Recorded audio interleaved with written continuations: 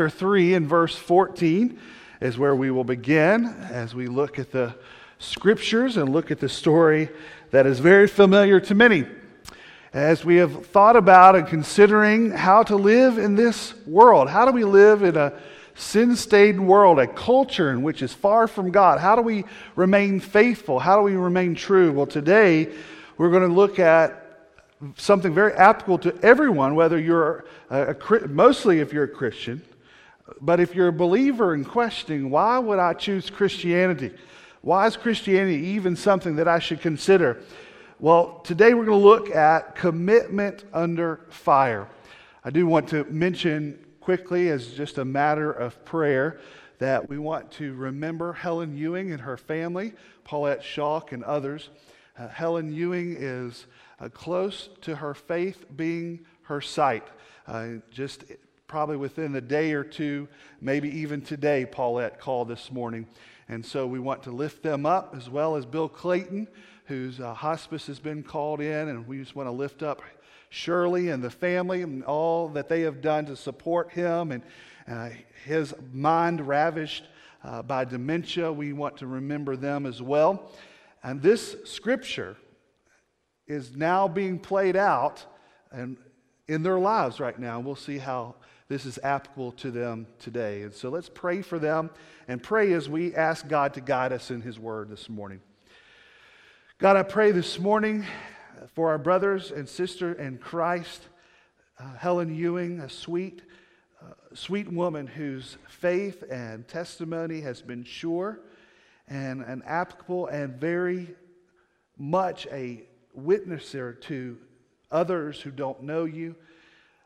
I pray, God, in these last hours of her life that you would be present, and just as you will be present in her death. We pray, Lord, that you would be with the family as they gather and comfort them and strengthen them in these days and times. Pray also for Brother Bill Clayton. And Lord, we are thankful for Miss Shirley's sweet and faithfulness during these trying days. We are thankful how you have sustained her and how you have been with her as she has cared for Bill. We lift Bill up to you now, Lord. Your plan is best and greatest, and we lift his life into your hands, knowing that you are the great and mighty King. And God, as we consider these brothers and sisters and how we can pray for them, we pray just as fervently and right now to hear your word in our lives, to encourage us, to sustain us in the life that we have been called to live. We ask this in Jesus' name. Amen. Join me in reading from verse 14 down to verse 30 of the scripture. Nebuchadnezzar asked them, Shadrach, Meshach, and Abednego, is it true that you don't serve my gods or worship the gold statue I've set up? Now, if you're ready, when you hear the sound of the horn, flute, zither, lyre, harp, drum, and every kind of music, fall down and worship the statue I made. But if you don't worship it, you will immediately be thrown into the furnace of blazing fire. And who is the God that can rescue you from my power? Shadrach, Meshach, and Abednego replied to the king, Nebuchadnezzar, we don't need to give you an answer to this question. If the God we serve exists, then he can rescue us from the furnace of blazing fire, and he can rescue us from the power of you, the king. But even if he does not rescue us, we want you as king to know that we will not serve your gods or worship the gold statue you set up. Then Nebuchadnezzar was filled with rage, and his expression on his face changed towards Shadrach, Meshach, and Abednego. He gave orders to heat the furnace 7 times more than was customary, and was commanded some of the strongest soldiers in his army to tie up Shadrach, Meshach, and Abednego and throw them into the furnace of blazing fire. So these men in their trousers, robes, head coverings, and other clothes were tied up and thrown into the furnace of blazing fire. Since the king's command was so urgent and the furnace extremely hot, the raging flames killed those men who carried Shadrach, Meshach, and Abednego up. And these 3 men, Shadrach, Meshach, and Abednego, fell bound into the furnace of blazing fire. Then King Nebuchadnezzar jumped up in alarm, he said to his advisors, "Didn't we throw 3 men bound into the fire?" "Yes, of course, your majesty," they replied to the king. He exclaimed, "Look, I see 4 men, not tied, walking around in the fire unharmed, and the 4th looks like the son of the gods." Nebuchadnezzar then approached the door of the furnace of blazing fire and called out, "Shadrach, Meshach, and Abednego, you servants of the Most High God, come out." So Shadrach, Meshach, and Abednego came out of the fire. When the satraps, prefects, governors, and the king's advisors gathered around, they saw that the fire had no effect on the bodies of these men. Not a hair on their heads was singed, their robes were unaffected, and there was no smell of fire on them. Nebuchadnezzar exclaimed, "Praise to the God of Shadrach, Meshach, and Abednego. He sent his angel and rescued his servants who trusted in him. They violated the king's command and risked their lives rather than serve or worship any god except their own. Therefore I issue a decree that anyone of any people, nation, or language who says anything offensive against the God of Shadrach, Meshach, and Abednego will be torn limb from limb and his house made a garbage dump. For there is no other God who is able to deliver like this." Then the king rewarded Shadrach, Meshach, and Abednego in the province of Babylon. I've had to become a mini expert on firefighters in my life, mainly because Franklin has been obsessed by them. I've had to learn about their equipment, and we've had to watch YouTube videos and read books and so many different things about firefighters because that's what Franklin wanted to be or wants to be. Every time I think about firefighters, I think about the courage that it is to take someone to run towards something that everyone is running away from. You know, what is it that we are taught if there's a fire in our house? Run away from the house to a specific location, right?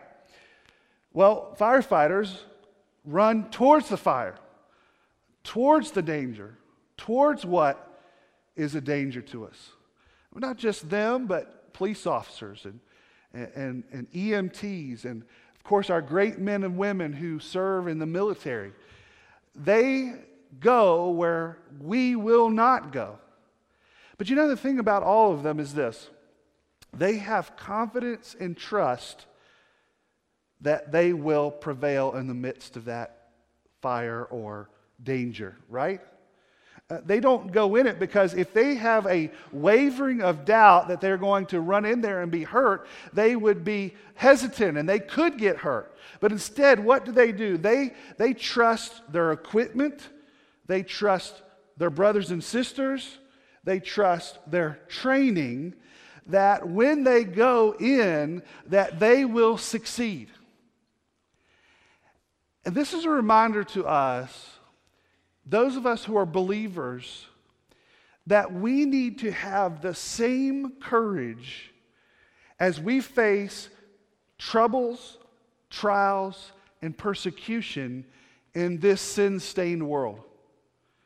There is a faith that we are called to and that we see on display here in these scriptures, that there is a faith in God that we must have that is strong when we are suffering and in persecution. Look, there is no more practical scriptures than us dealing with our culture today than what we have read this morning.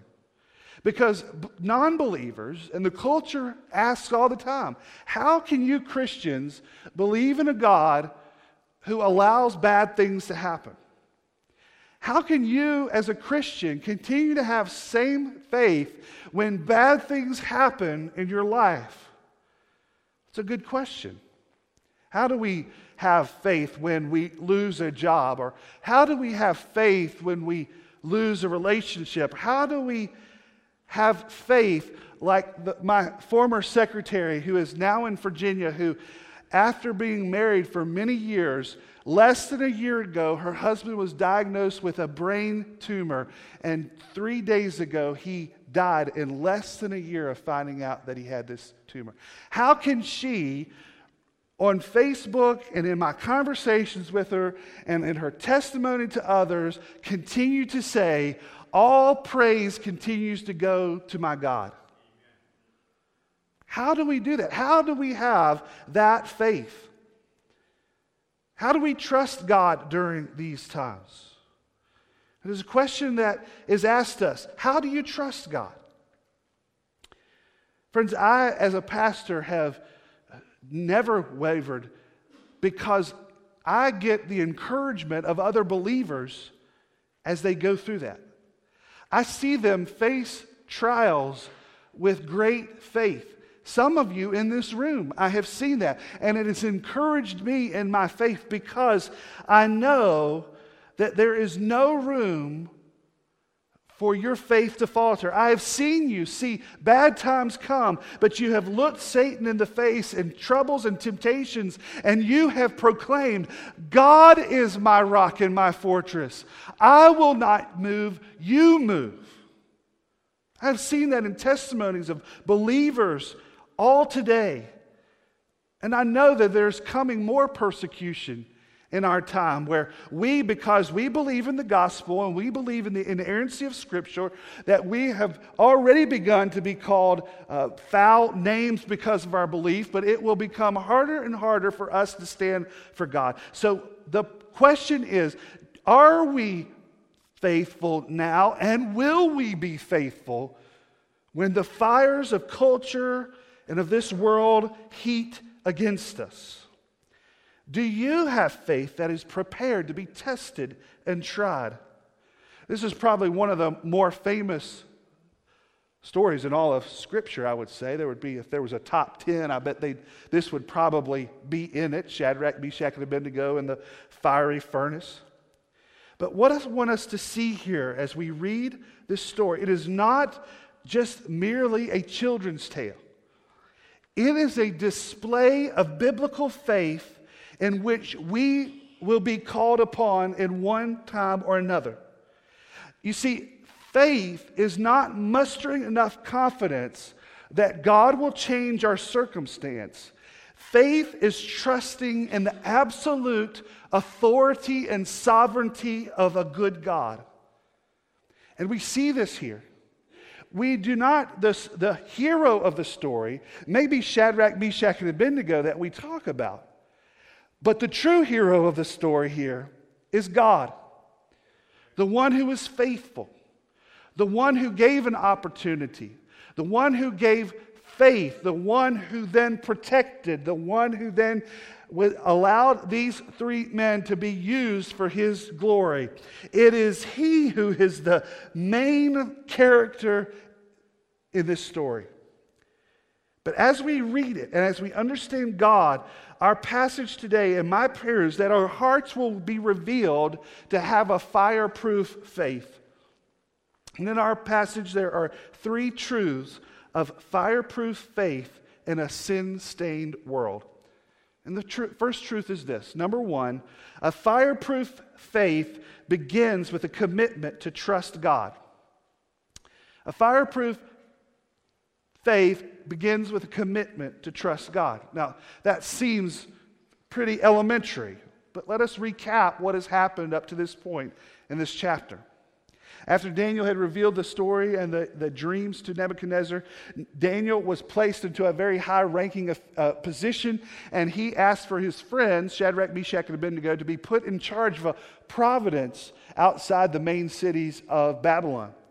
Well, old King Nebuchadnezzar, King Nebi, he didn't learn his lesson, and he might have even been inspired by that dream, because as he heard that dream, the message of the dream we learned last week was what? Your kingdom's going to fall, King Nebuchadnezzar, and you better trust the one true God. But King Nebuchadnezzar got it all mixed up, and what did he decide? He's going to take that vision, that statue, and make the statue unto himself.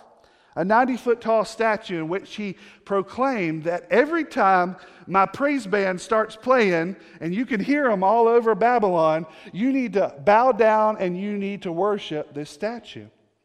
Well, of course, faithful Jews would not do this because this is a direct disobedience of the first and second commandment. Do not have any gods above me or before me, and do not make any graven images. And so this was a no-brainer to Shadrach, Meshach, and Abednego. And so we read that there were Chalcedonians who were probably jealous, because if you read back in chapter 2, they were ones that tried to interpret the dream for King Nebuchadnezzar, and they couldn't do it. And so they said, wait a second, these Jews, not only has God given them favor and they're growing in number here and influence here, we need to do something about this. And we see that they're not bowing down like the king has asked for us to do. So they go and they be like little 4-year-old kids, right? They go and tattletale and tell the king that Shadrach, Meshach, and Abednego are not doing what they're supposed to do. And so we see in a rage that the king calls them before them and says, look, guys, you have got to do this. I've decreed it, and you will worship and bow down before me. And then he goes on to say, there's no other God that you can bow down to other than the ones I have put up for you to worship. So you need to do it, and there's no way you're going to get around this one. And this is their response is killer. Talk about a drop mic moment. I mean, this is great. This is something that in our faith we should be able to proclaim. Verse 16. Shadrach, Meshach, and Abednego replied to the king, Nebuchadnezzar, we don't need to give you an answer to that question. If the God we serve exists, then he can rescue us from the furnace of blazing fire, and he can rescue us from the power of you, the king. But even if he does not rescue us, we want you to know as king that we will not serve your gods or worship the gold statue you have set up. I mean, look at this proclamation of faith. Look at this strong understanding of defiance to the king. I will not and cannot bow down to you, king, because you, king, are nothing compared to our God. They had complete trust and commitment to God. How can they say this? How can they do this? Because they had faith that was fireproof. The same faith that Paul wrote about in 2 Corinthians chapter 4, where he writes, therefore we do not give up, even though our outer person is absolutely incomparable, even though our outer person is being destroyed, our inner person is being renewed day by day, for our momentary light affliction is producing for us an absolutely incomparable eternal weight of glory. So we do not focus on what is seen, but on what is unseen. For what is seen is temporary, but what is unseen is eternal. This is great faith, friends. How will you have fireproof faith? When you commit yourself to the God of the Bible and to not be overwhelmed by the circumstances that you find yourself in.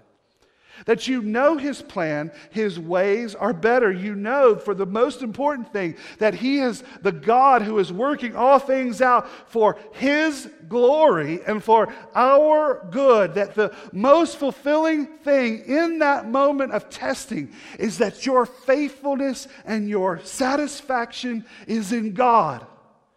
That you can look at the fire and that you can say, God is working this out for His glory.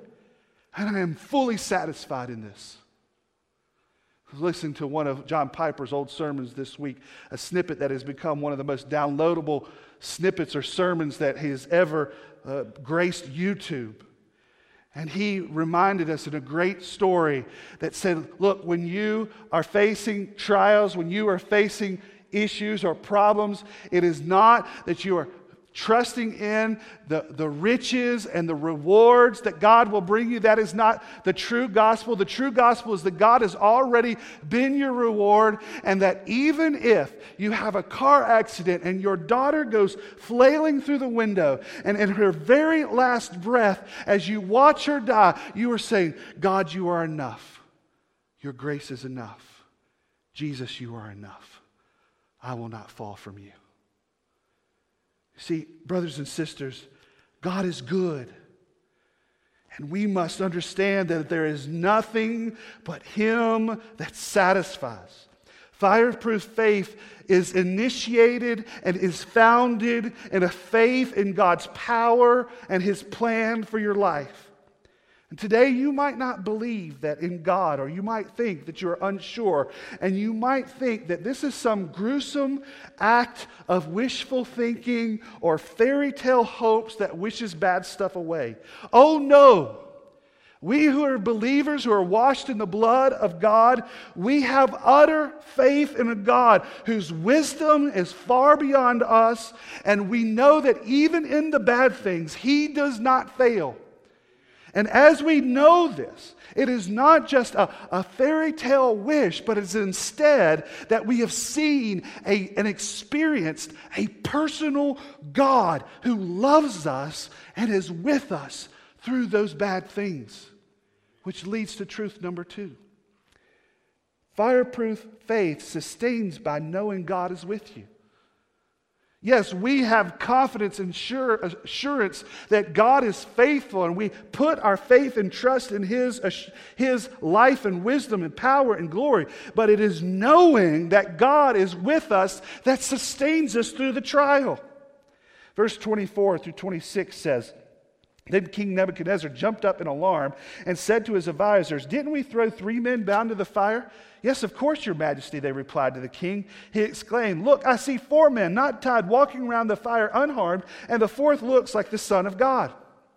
So when Shadrach, Meshach, and Abednego refused the king, he was furious that they would disavow him. And so he said, "Turn up the heat to the furnace, turn it up to 7 times fold as we normally heat it up to."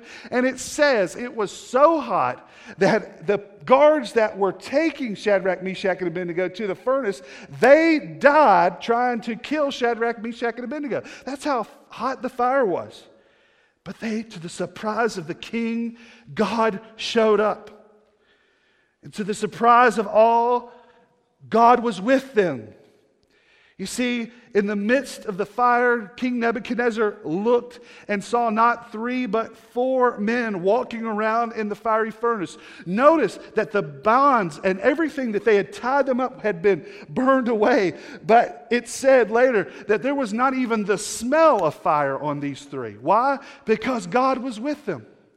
Now, many different commentators would say that some would say that this is the pre-incarnate appearance of Jesus in the fiery furnace. Some would say this is just the angel of the Lord. Some would say this is just an angel. No matter who it was and what it was, the reality is the God of the one true God was in the fire with Shadrach, Meshach, and Abednego. He was truly Emmanuel, God with them in that moment, in the midst of trouble, in the midst of pain. And brothers and sisters, I cannot help but go around and know that I've talked to many of you when you're going through trials and you're going through sickness, and you have said, "I feel those prayers. I feel God's presence. I know He's with me. I know I have people praying for me." Because we know as believers that God does not keep us in the fire by ourselves, but God is right there with us. Many of us, we've had these discussions. How does someone who do not know God go through trials and tribulations? Because when we go through trials, we know God is right there with us. What a display of a God who cares for His people. God promises this in Isaiah chapter 43, verse 2. He says, "I will be with you when you pass through the waters, and when you pass through the rivers, they will not overwhelm you. You will not be scorched when you walk through the fire, and the flame will not burn you." Brothers and sisters, God is not a distant God, but He is a God who walks with His people through life. God is a God who cares. And we see why Nebuchadnezzar was surprised. We cannot believe, because when he says later on that he says, "There is no other God like this," he was astounded because he sees, how can someone do this? This is weird. This is not normal. You see, we ask these questions. Why did God save Shadrach, Meshach, and Abednego? Why didn't he just reach down and pull them out, sort of like Superman? Why did He walk in there? Why did He walk around in there with him? It's an indicator of what the Bible always says. Only the God of the Bible says that I am with you through the trials.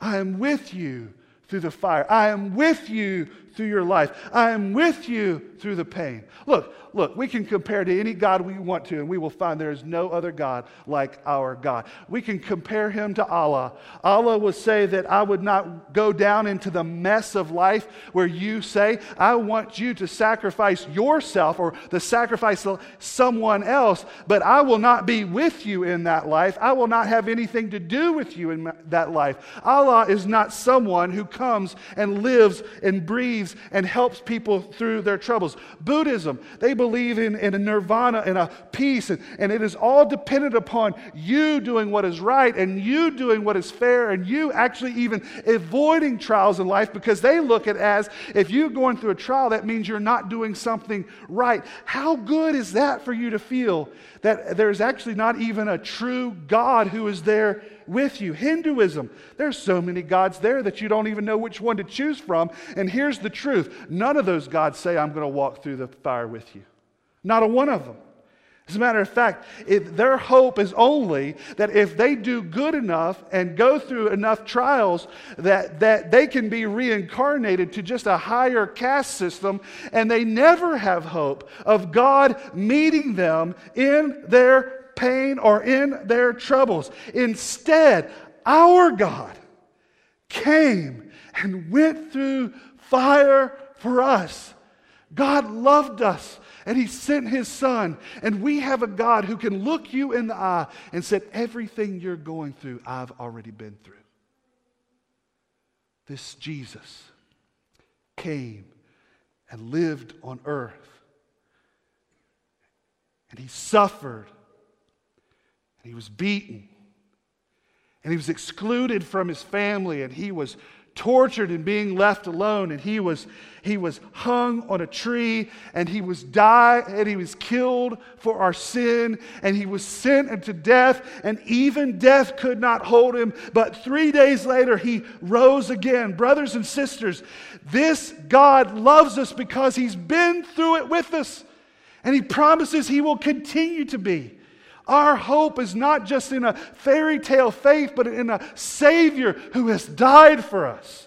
Romans chapter 5, verse 9 and 10 says, much more then, since we have now been declared righteous by his blood, we will be saved through him from wrath. For if, while we were enemies, we were reconciled to God through the death of his Son, then how much more, having been reconciled, are we saved by his life? Brothers and sisters, are you going through something where you feel alone?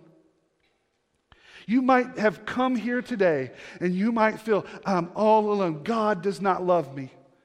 The world hates me. Everyone is against me. Well, here's the good news. You don't have to leave here feeling that way today, because God loves you. If you trust in the God of the Bible who sent his Son to die for you, you, by faith and repenting of your sin, will have the God of the universe right there with you. Because the hope that we have as Christians is that God is right here with us, a personal God who loves us. And believers, don't turn from the cross and look at your circumstances. Don't look like Peter did when he got out of the boat and he looked at the waves instead of Jesus. We have to have our eyes firmly fixed on Jesus, our Savior, and trust in him. We have hope because we have a God sustaining us, walking through fire with us. And if you do, God will not only help you through this pain, but he will use you to do a kingdom work and bring him glory, which leads to number 3. Fireproof faith results in a testimony to a lost world. Verse 27 through 29 says, when the satraps, prefects, governors, and the king's advisors gathered around, they saw that the fire had no effect on the bodies of these men. Not a hair of their heads was singed, and their robes were unaffected. There was no smell of fire on them. Nebuchadnezzar exclaimed, praise to the God of Shadrach, Meshach, and Abednego. He sent an angel and rescued his servants who trusted in him. They violated the king's command and risked their lives rather than serve or worship any god except for their own God. Hear this, friends. Faith displayed in obedience is a testimony to a great God. Faith displayed in obedience is a testimony to a great God. Look at how God was glorified in this act. Through all a godless, or maybe more correct, a polytheistic nation in which they had a God for everything that you could see. There was a testimony for a true God who was unlike all these statues that they had made up. Not fiction, but power. Not frailty, but everlasting God. And this testimony to the king made him reevaluate his stance on who should be worshiped. You see, Nebuchadnezzar, if you read earlier, it was a proclamation to serve his God's little g, S, G-O-D-S, little g. All these multiple gods, as well as himself. But there was a claim here that is very similar to what we go through today. The people that would say all these gods are the same, and that all roads lead to the same God, and that there is no exclusivity to Christianity because God is just this one being that shows himself in all many different forms and fashions. And so for you Christians who say that you hold to the exclusivity of Christ, you are being intolerant. To which I would say, no, you're being intolerant because you're saying I have to believe in a bunch of gods who are meaningless. And if we don't agree with you, then you cast us off. That's intolerance, friends. But we know because of a God who has proclaimed himself from the beginning of time, who has redeemed himself and shown himself through Christ the Son, that we know that he is the one true God. And so therefore, when we stand in faith in the midst of trials and obedience, it makes people consider the truth of the gospel. Because look, they will argue philosophy, they will argue about what's right and wrong scientifically, they will argue, but one thing they have a hard time arguing with is experience, and especially when they see believers forsake all for the sake of Christ. When you respond during great suffering and trials with great faith, it is far worth more evidence in an unbeliever's life than a stack of book of apologetics, because people are confronted with their hearts and minds who say that Jesus is enough for me. That God is enough for me. And they don't know what to do with that. How can someone go through trials and suffering and believe in God and not falter? And they have to deal with this. King Nebuchadnezzar didn't learn his lesson, because if you actually rewind to chapter 2, at the end, when he hears about Daniel, he says something to the effect of, Daniel's God is a great among many gods. Well, now, after seeing this great faith that Shadrach, Meshach, and Abednego, he still hasn't got there yet. He says, the God of Shadrach, Meshach, and Abednego. So he's still not believing in this God. But what does he say? There is no other God like that one. There's a movement. And King Nebuchadnezzar has to wrestle with what he's just seen. And brothers and sisters, when we are put through trials and suffering, it is an opportunity of our fireproof faith to display to our world a great and good God, one of the gospel who loves the world to the lost world.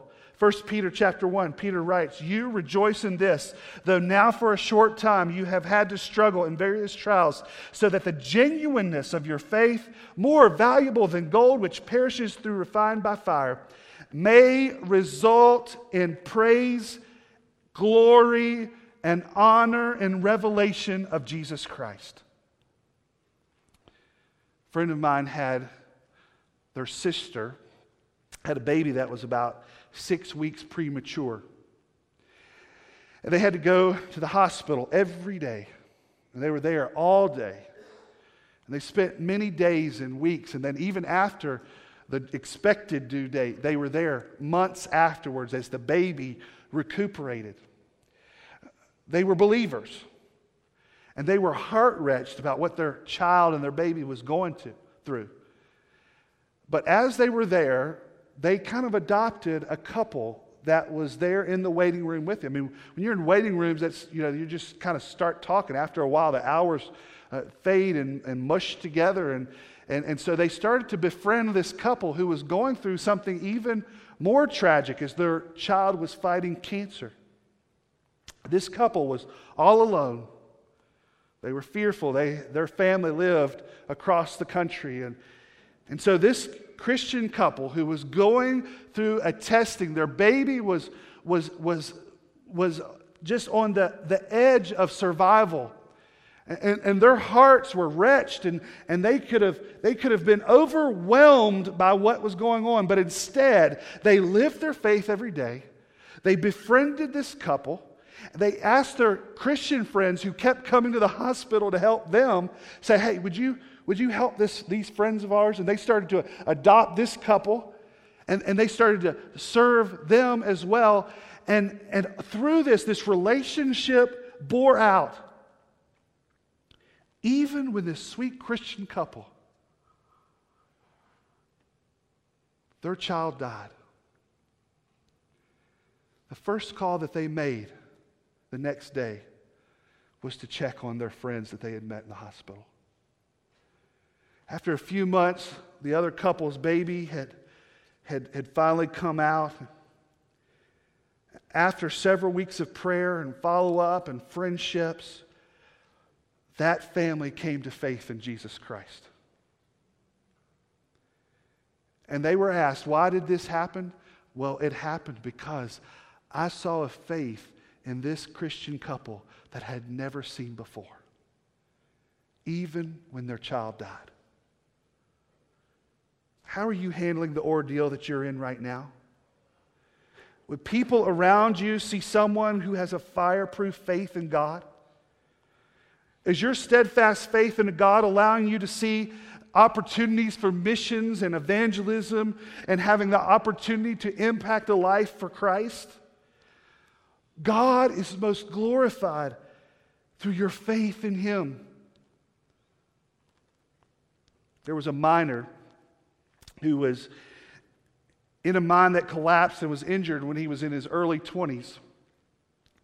And he was basically ridden into a wheelchair for the rest of his life. He couldn't do anything else. And as the years passed on, he was struck because he saw his other friends and family who could continue to work. And he couldn't keep up with his house, and he really couldn't provide for himself. And he saw them grow older, and they have children and grandchildren.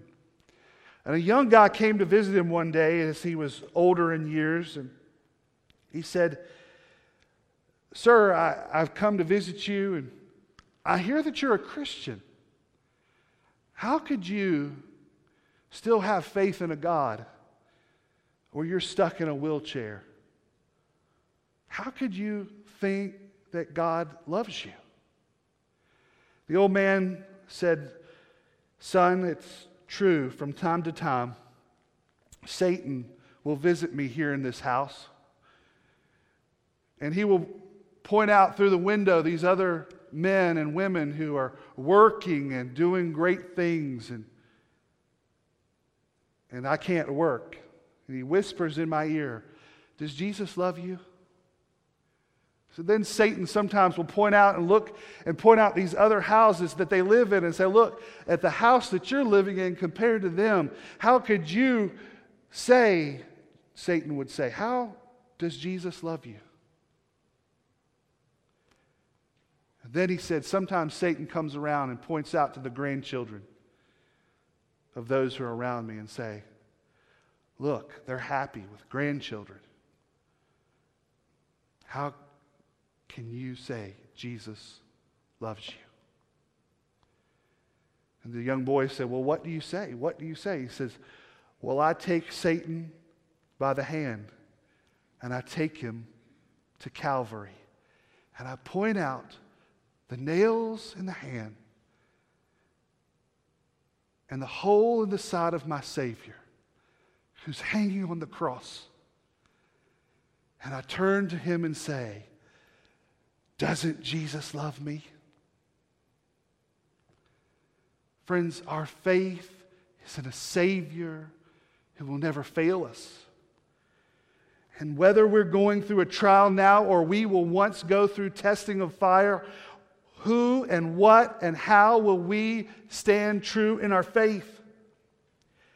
Today, do you know the never stopping, never giving up, unbreaking, always and forever love of Jesus? Do you know that today?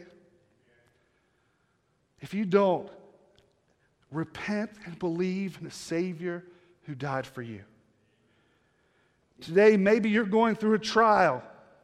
Remember, Christ is with you. He's not far off, but He's right there. And that fireproof faith that you have in God that's available. And as we move forward and we are tested in this persecuted world, take your faith and trust in God and faith in the face of a fiery trials that's ahead. Let us pray.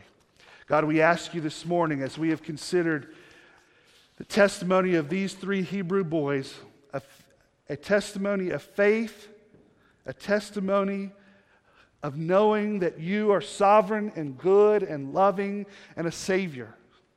God, I pray that if there is someone here that does not know this love, that you would draw them to yourself and reveal this love to them. God, I pray for those of us who are going through trials to be encouraged and strong and steady in the face of what is to come. God, I pray that you would help us to use us and use our brothers and sisters in Christ to encourage us to endure and to remain faithful.